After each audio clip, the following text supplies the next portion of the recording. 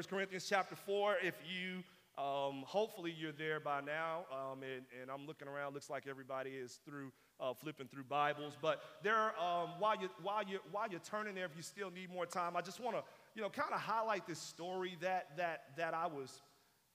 caught my attention sometime back. In social media, there's a lot of negative things you can say about social media, obviously. But one of the good things that I truly love about social media is how many videos of inspiration and encouragement that are circling around the internet that will otherwise probably go unknown if it wasn't for social media making them go viral. And there was one such video that I recently ran across that really captured my attention. It was a young teenage boy.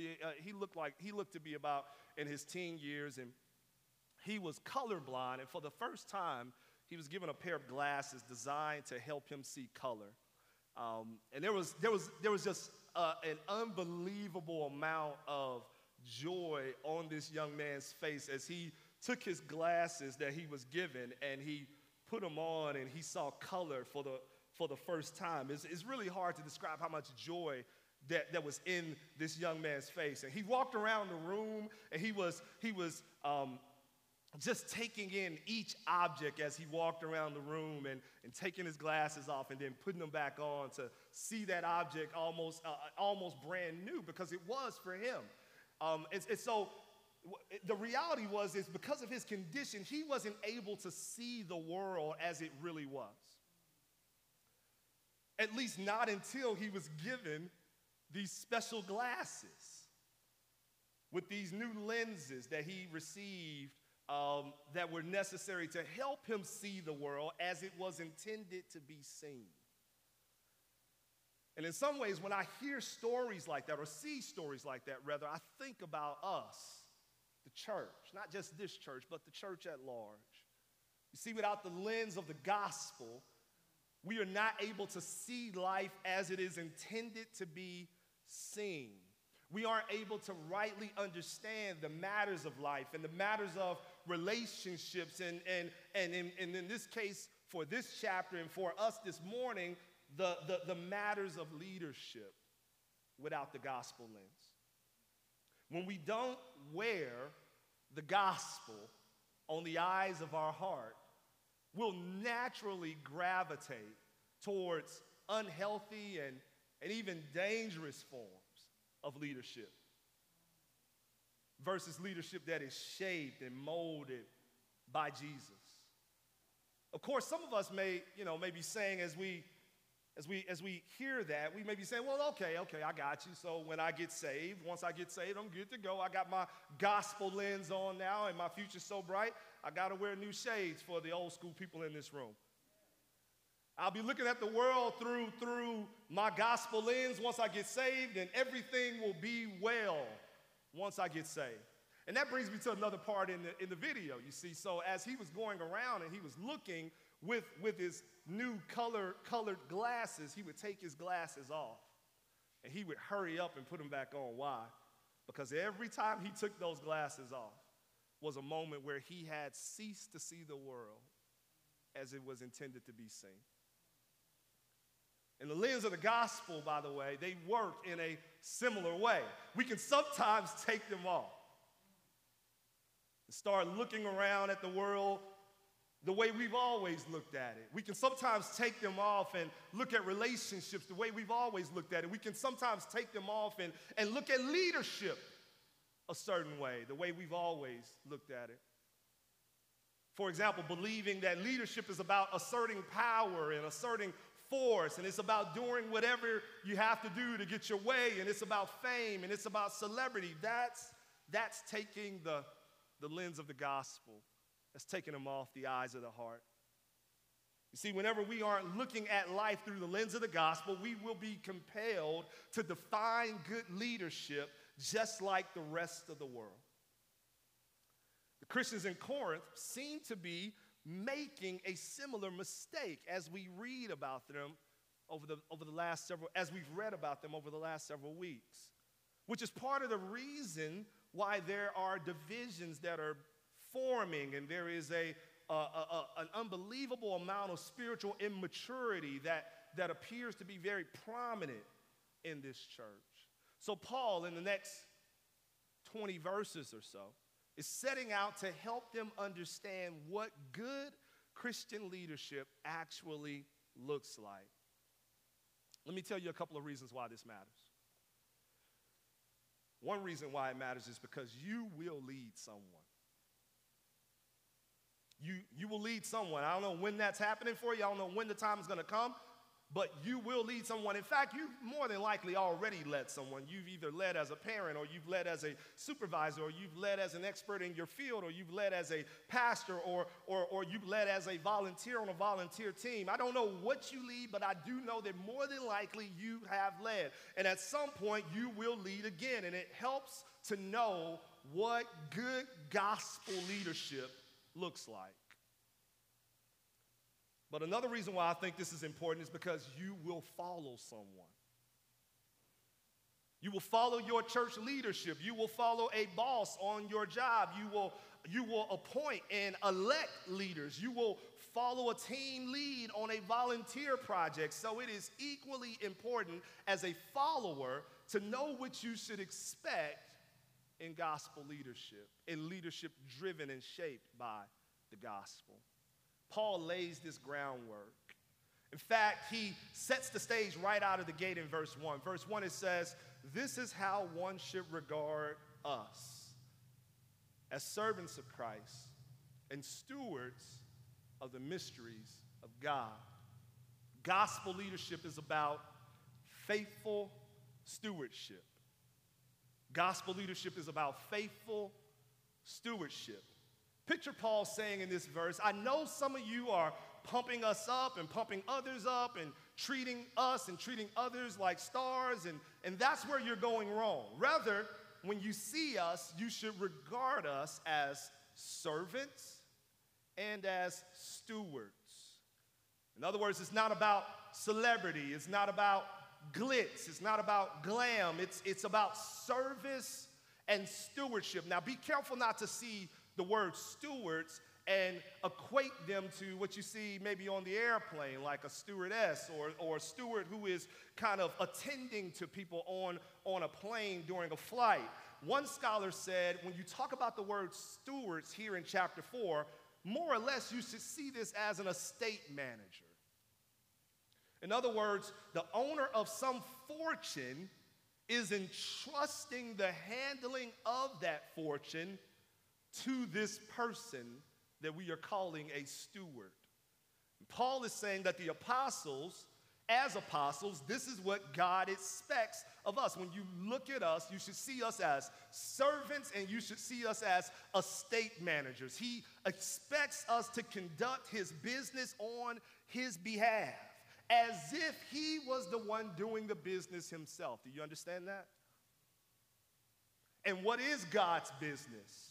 Well, God's business is the declaration, proclamation, and sharing of the gospel of the Lord Jesus Christ, proclaiming and reflecting the kingdom of God. That is God's business. This is what is meant by Paul saying that we are stewards of the mysteries of God. And it is for this reason that we hear verse 2, or that we hear Paul say this in verse 2. Verse 2, look with me. Moreover, it is required of stewards that they be found faithful. It is required of stewards that they be found faithful. Notice what Paul says is required: faithfulness. Notice what Paul does not say is required of a steward: not fame, not fortune, not celebrity, not power, not charisma, faithfulness. This is how one pastor puts it, talking about this verse. He says, a steward is just a servant. He doesn't run the household, the master does. His only responsibility is to do what the master tells him. So if the master tells him to invest money in something that completely tanks, the steward doesn't take the blame. On the other hand, if the master gives the steward an order that leads to great success, the steward doesn't get the credit. Success and failure are master words. Faithfulness is the concern of stewards. You see, it's often said that God has not called us to success, but to faithfulness. And if we find success along the way, then so be it, but it is his success and not ours, amen? In fact, when you shift this paradigm, what becomes success is in fact faithfulness. Faithfulness is success in the kingdom paradigm. The steward is only striving to please one, and that one is his or her master. It is for this reason that verses 3 through 5 make so much sense to us. When you look at verse 3, it says, "But with me it is a very small thing that I should be judged by you or by any human court." Paul makes a very interesting statement here. It is a very small thing that I should be judged by you or by any human court. What does that mean? Well, it means this. Your judgment of me is extremely, extremely insignificant to me. And why is it insignificant to me? Because a steward's performance, a servant's performance, can only be measured by the master. It doesn't matter how others ultimately perceive him, because he is ultimately approved and disapproved only by one. And how is that one measuring him? He's measuring him by whether or not he or she is faithful. You see, success in gospel leadership is not necessarily answered with how many people you're leading or how much money you're generating or how valuable of a commodity you or your ministry has become. Kingdom success is measured by one question: are you faithful to the assignment that your master has given you? Are you faithful? As we sit here this morning, many of you are held captive in your life by a number of different masters. And you're defining your success based on all of these different masters that you have in your life, being that you're held captive to. Your employer and your coworkers and their impressions of you holds you captive, and so you work harder and longer to try and prove everybody on your job wrong about you. Some of you spend hours scrolling screens and sharing carefully constructed images of yourself. Why? Because you are held captive by the fear of what this fake world would think of you if they saw and knew the real you. Some of you are held captive by your family and your friends or your boyfriend or your girlfriend, so you constantly allow yourself to bend to their pressure and twist yourself into knots in order to satisfy their endless expectations of you.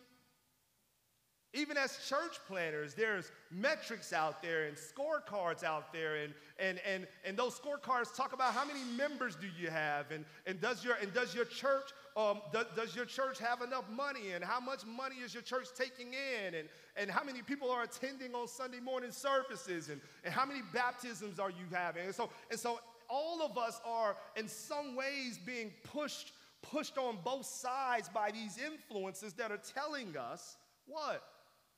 How to think about success. And here's what I'm saying to you.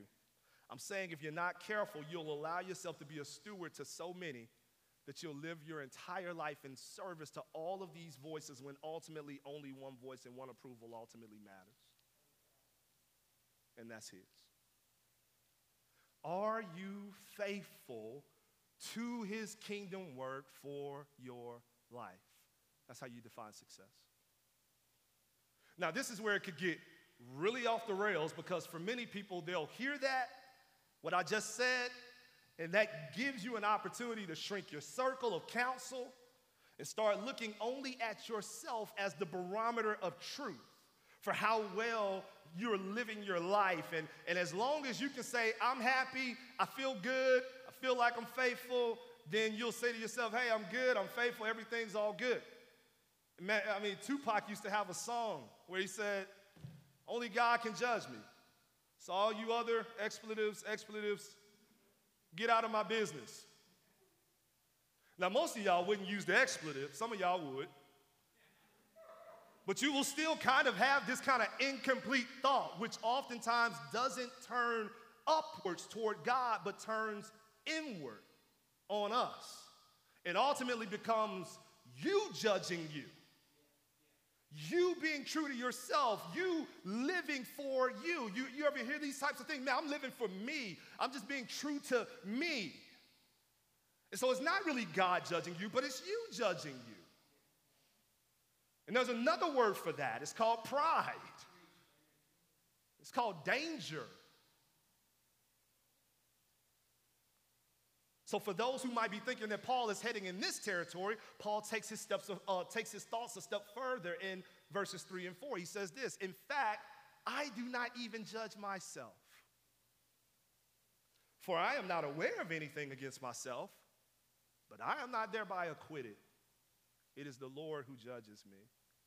Paul says, look, I'm not even content with allowing my identity to be shaped by my own impressions of me. I'm not even content with my identity to be shaped by my own impressions of what I want out of this life and where I'll find fulfillment in this life or where I'll find happiness in this life. I'm not judging me. God is judging me. You know, one of the most dangerous rules that can govern our lives that has become so popular in this culture is always do what makes you happy. Twice we read in Proverbs, at least, that I'm aware of. One such place is Proverbs 14 and 12, where it says, there is a way that seems right to a man, but its end is the way to death. In other words, doing what makes you happy can get you killed. Or can have your life destroyed. Doing what makes you happy can ruin lives. Again, remember, a steward's performance, a servant's performance can only be measured by the master of that steward. It doesn't ultimately matter what others think. It only matters what God thinks. And it doesn't even matter what you think. It only matters what God thinks. What matters is faithfulness to what the master has assigned the servant. You see, Paul gets that.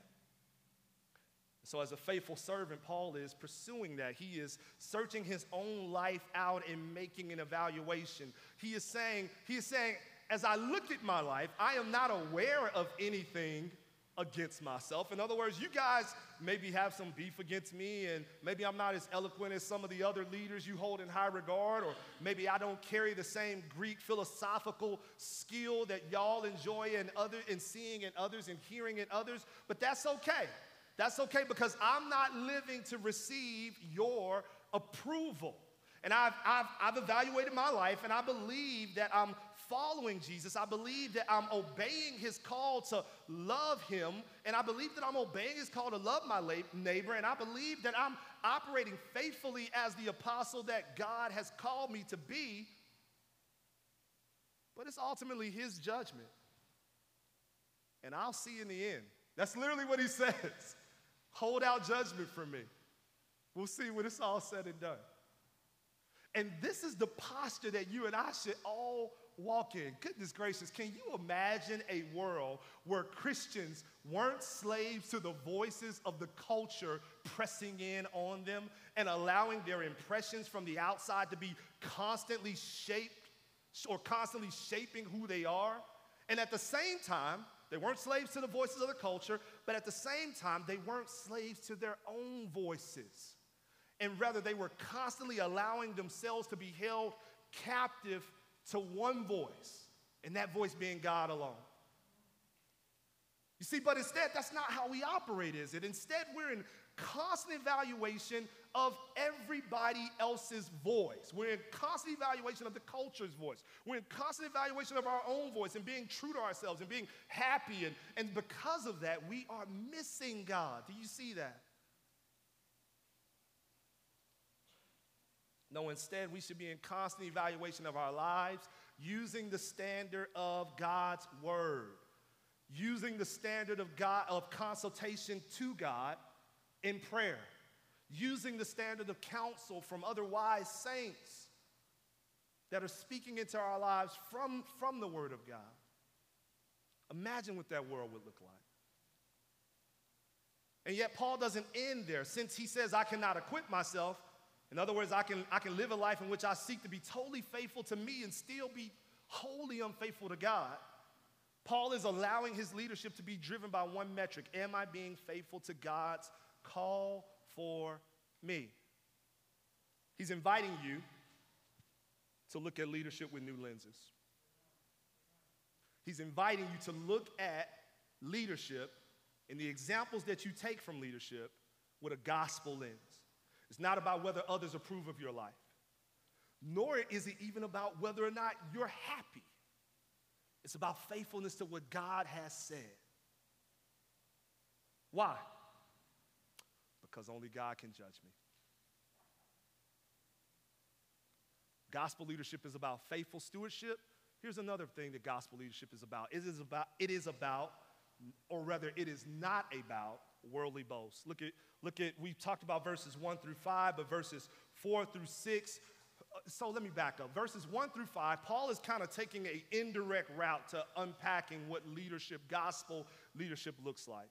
And he says in verse 6, I'm using myself and I'm using Apollos as examples for you guys to evaluate, help you understand what gospel leadership is. But then he makes a more direct approach from verses 6 throughout. He says, hey, this is what is happening versus what should be happening.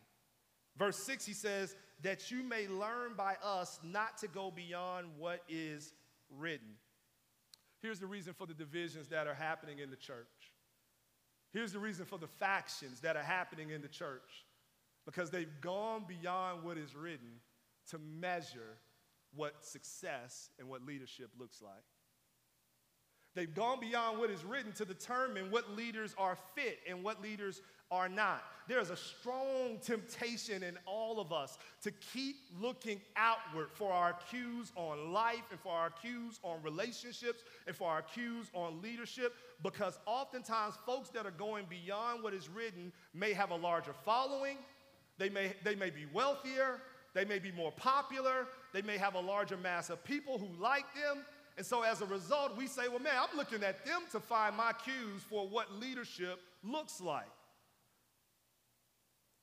Now, as we said earlier in this series, there is nothing to learn. I mean, there is nothing wrong with learning outside of Scripture. We all learn things outside of Scripture. However, there is something wrong with learning something outside of Scripture that replaces what's inside of Scripture.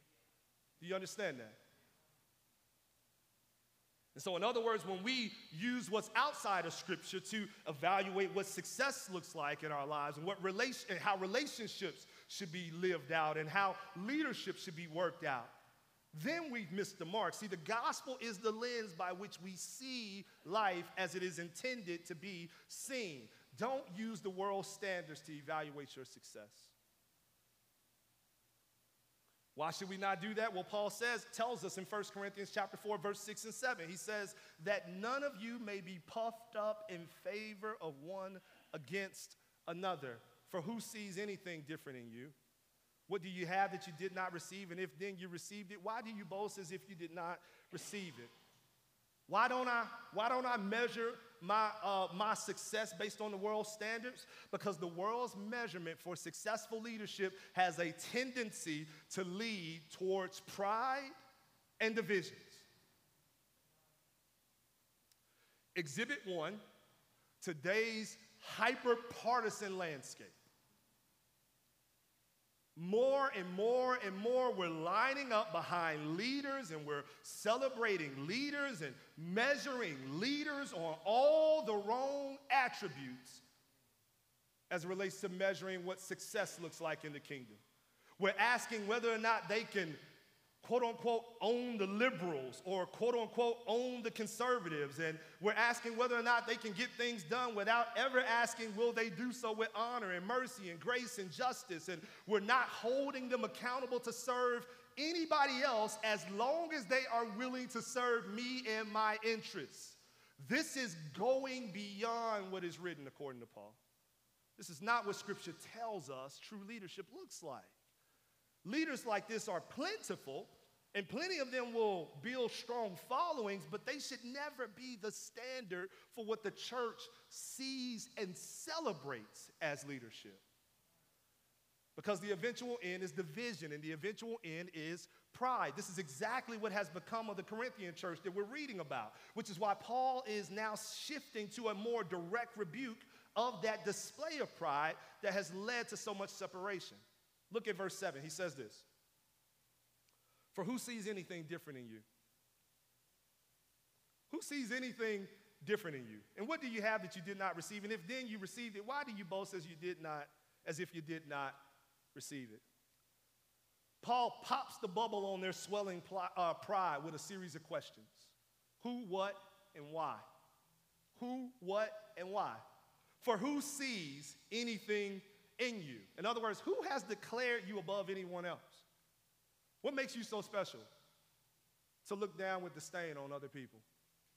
Some may say, well, Paul, the world tells me my value is in what I possess, and my value is in my knowledge, and my value is in my wisdom, and my value is in my eloquence, and my value is in my money, and my value is in my celebrity, and my value is in my beauty, and my strength, and my inheritance, and my car, and my house. To which Paul says, glad you mentioned that. The next question, what do you have that you did not receive?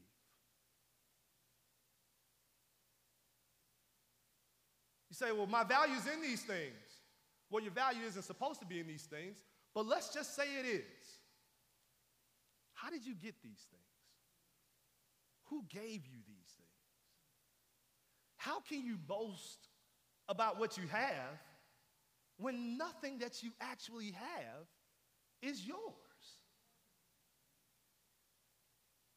You see, if you had not moved beyond what is written and had stayed with Scripture, then you would have remembered God's words in Psalm chapter 24, verse 1, where it says, the earth is the Lord's, not Brian's, and the fullness thereof, the world and those who dwell therein. If you would have stayed with Scripture instead of moving beyond what was written, then you would have remembered Job's words, or God's words in Job 41 and 11, where he says, who has first given to me that I should repay him? Whatever is under the whole heaven is mine. There is nothing that we have that is not God-given. And so how can we boast about anything that we have? It's Paul's point. The next question, so there's the who, there's the what, now the why. If then you have received it, why do you boast as if you did not receive it? You've gone beyond what is written to measure success, and you've gone beyond that, and instead of making you faithful, it has made you self-centered, it has made you divisive, it has made you prideful, and this happens in every single walk of life. Show me a bad team dynamic in the office, and I'll show you at least one person, and possibly more, with a sense of entitlement in the office. Almost as if they're saying, I'm doing y'all a favor by gracing y'all with my presence in this office. Show me a struggling marriage, and I'll show you at least one person, possibly two, with a sense of entitlement. A seething, unspoken whisper inside of one or possibly two of the members of this marriage that's saying to the spouse, remember it's inaudible so you can't hear it, and it's inside of them, but it's saying to their spouse in the middle of an argument, you better just be happy that I'm still here. You're so lucky to have me. Now, of course, they're not saying that out loud, but inside they're like, you are just so lucky to have me. Don't even know if a dog would marry you if I wasn't here. You know, Tiger Woods, after he was caught up very publicly in multiple affairs, he held a press conference to apologize to his family and his friends and fans, and I'll never forget one particular thing that Tiger Woods said on that day. He said, quote, I thought I could get away with whatever I wanted to.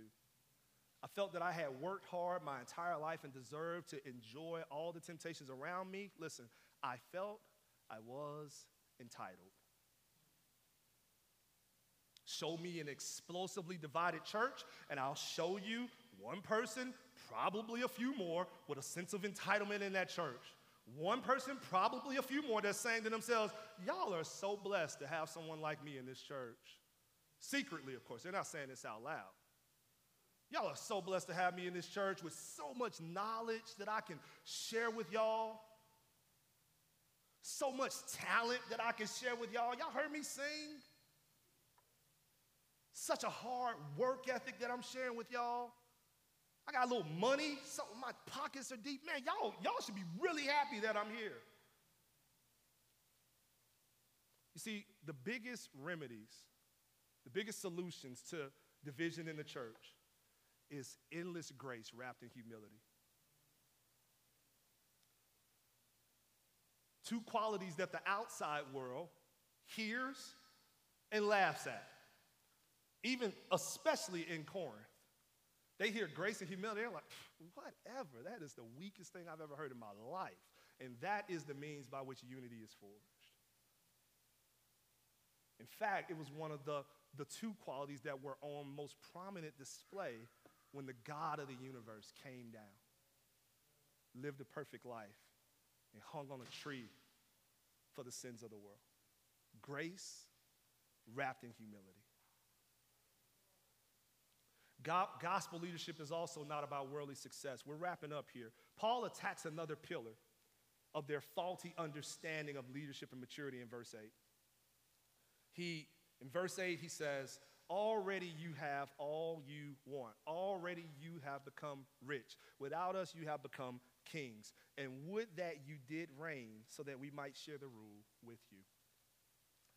Now, for those of you who might not notice this, Paul is actually speaking sarcastically. This is Paul almost in a mocking fashion speaking to the Corinthians about their philosophy of leadership, how they think about leadership. The Corinthians seemingly have everything that they want. They're fat and they're happy, so to speak. They're set, they're fixed. They have what they want. They're pursuing power, they're pursuing wealth, and they are following the people who they believe have the ability to get them those things. And they're ignoring the people who they believe can't get them there. If they don't look wealthy, if they don't look prominent, if they don't have great knowledge and great wisdom and great oratorical skills and can speak well, then they're like, man, I don't even want to hear this cat. Cat can't teach me anything.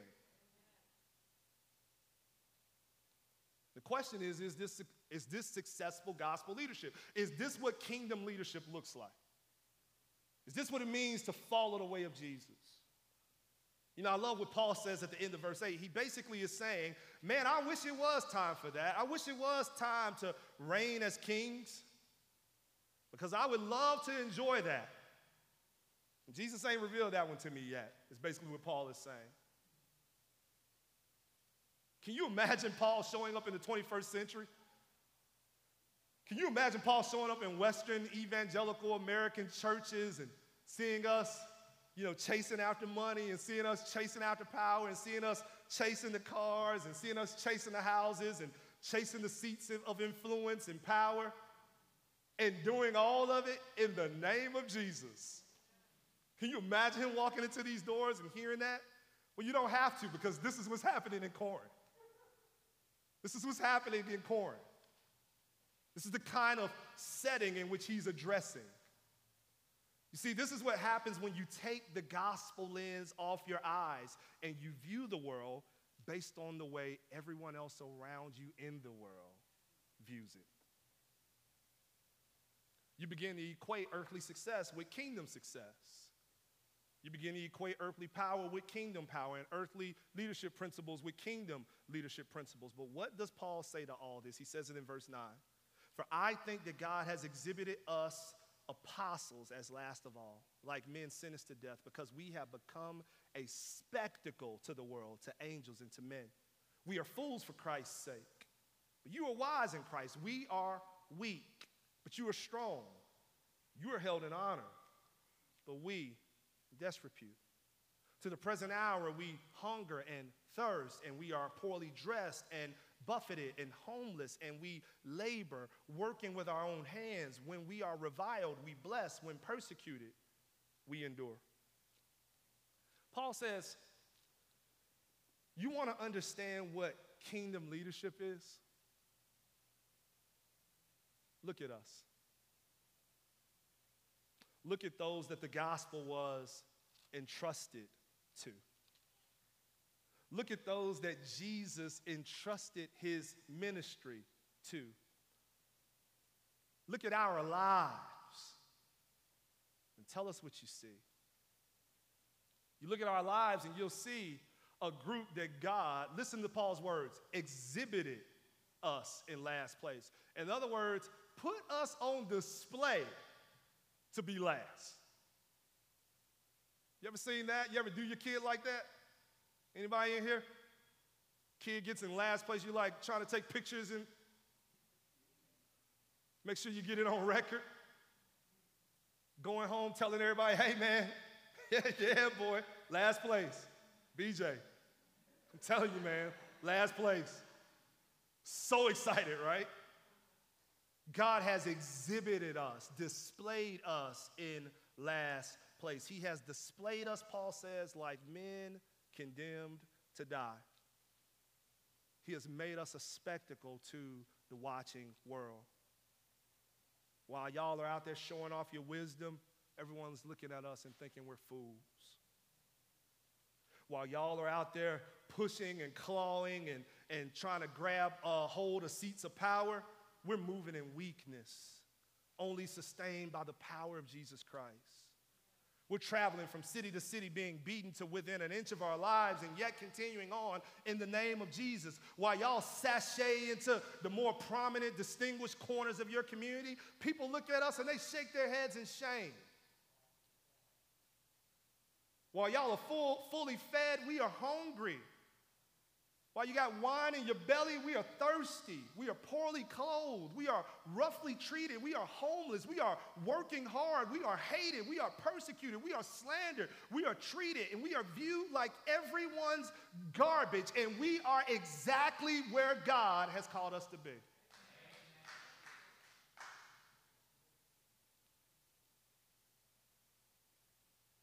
This is the path of true gospel leadership.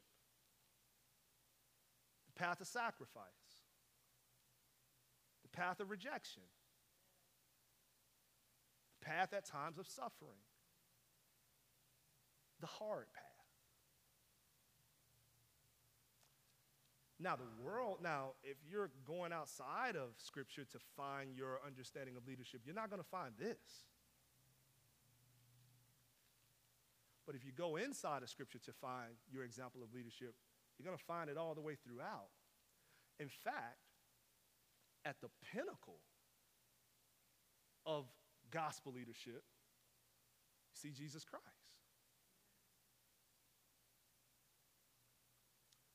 Let me say this, and then I'll tie that thought in here as we wrap this thing up. So Paul in verse 14 says, "I do not write these things to make you ashamed, but to admonish you as my beloved children." So you hear this and you say, well, man, my life ain't anywhere close to what Paul's describing. So what do I do with that? Paul says, I'm not telling you this so you'll feel ashamed. I'm not necessarily looking for sympathy here.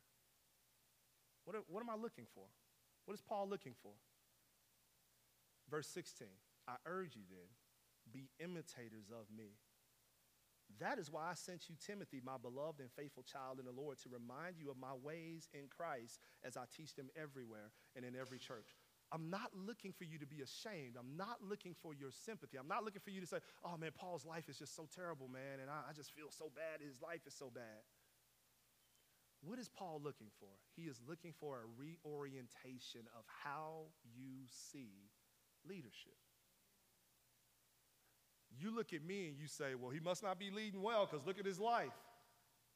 When the reality is that I'm doing exactly what God has called me to do. And my life and my leadership performance is not based on how much money I got, how many clothes I got in the closet, how many pair of shoes I got. My success in leadership is measured by my faithfulness to God. Saints of God, let me tell you something. You're going to live life, and there are going to be plenty of times in your life where you're going to be asking yourself, is God,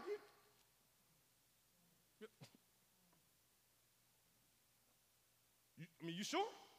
You see what's going on, right? You sure about this? And you're going to be exactly where you're supposed to be. If you try to measure based on how the world measures, then you're going to always be outside of the will of God. Always. You're going to always be taking the easier roads. You're going to be always taking the roads that lead to success, worldly success.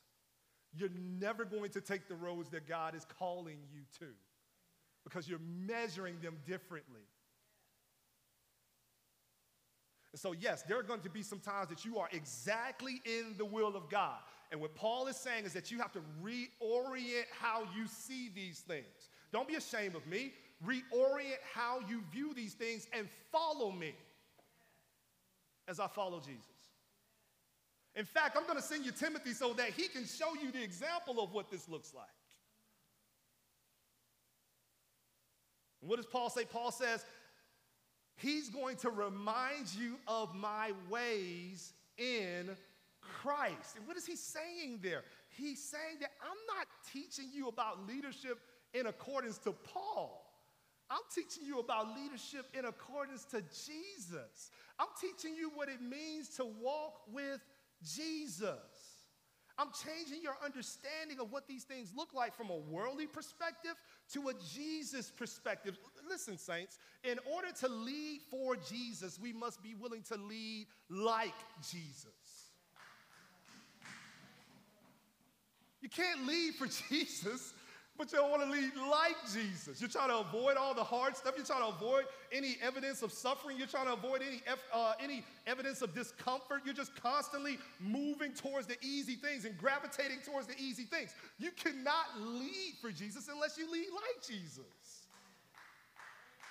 And that's Paul's point here. He's saying, listen, I'm going to send Timothy so that he can show you my ways in Christ, and he can show you how the first becomes the last. How the first becomes a servant of all and last of all. So that he can show you what it means to take up your cross, deny yourself, and follow me. So that he can show you what it means to have the mind of Christ in you, who thought it not robbery to be equal with God and yet emptied himself. Made himself of no reputation, emptied himself, and took on the form of a servant. He's going to show you what it means to actually walk this thing out. That's the Christian life. And Christian leaders should be at the forefront, leading in that way. Does that make sense, saints? You know, of course, you guys know I'm always on my dad. I'm always talking about my dad. I learned Christian leadership by watching my dad. No task was too good for him. None. Showed up at the church early, washed toilets, whatever. No task was too good for him. Drove the bus. I mean, we had like a church bus, drove the bus, whatever. No task was too good for him. There's nothing too good for him there. But you're the pastor. You're not supposed to be doing. No task was beneath him. And what was he doing? He was teaching me what it meant to lead like Jesus.